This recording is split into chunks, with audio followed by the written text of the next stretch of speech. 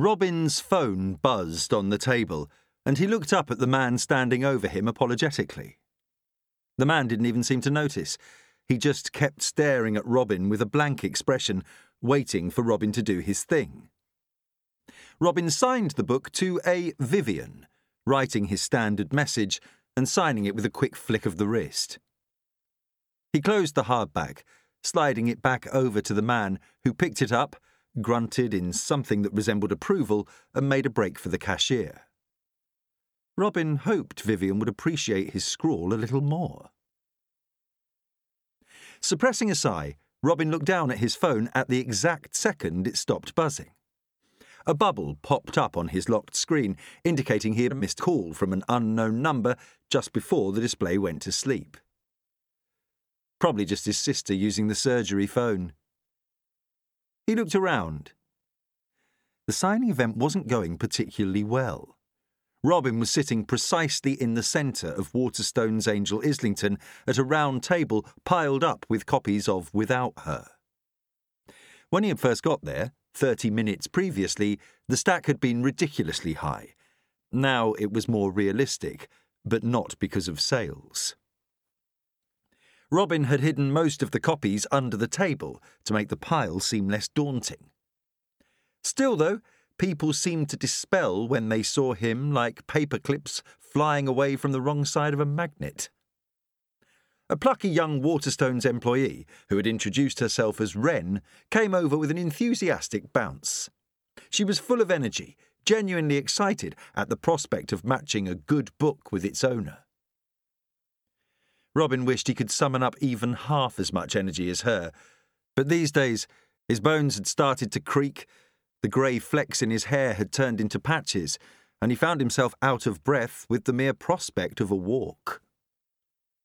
Wrinkles had burrowed into his face in all the usual places, and any spark of youth in his eyes had dimmed a long time ago.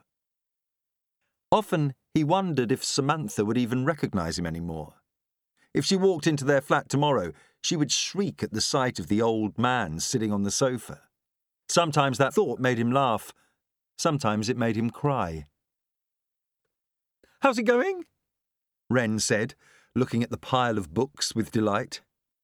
Robin shifted his body so the stack under the table wasn't visible.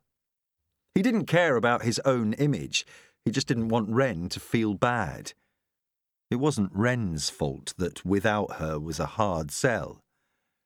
"It's fine," Robin said, not able to summon up a more positive adjective. His phone buzzed, and without looking away from Wren, he reached and declined it. "Right," Wren said, her eyes flitting from him to the phone and back, losing some of her smile. "Well, if you need anything, you know where I am. I'll try and direct some people over if they look the type." "Thank you," Robin said, making up for Wren's fading smile with one of his own. That would be great. As Wren turned away and made her way to the front of the shop, he wondered how she would pitch his book to any unfortunate passer-by. It wasn't exactly a rip-roaring tale. Robin knew that when he wrote it, and had been ready to deem the whole project a therapy exercise and lock it in a drawer never to see it again. He still wished he had done that. But his twin sister, Emma, had persuaded him to give it to an agent, and it had gone from there. "It's so good, Robin.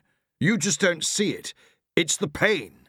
The real, genuine pain of it. It's sumptuous," Stan Barrows said when they had first met at his high-rise agency office. He had never heard pain described as sumptuous before, as though the old, smart gentleman was going to take his heartbreak and carve it up like a steak before his eyes.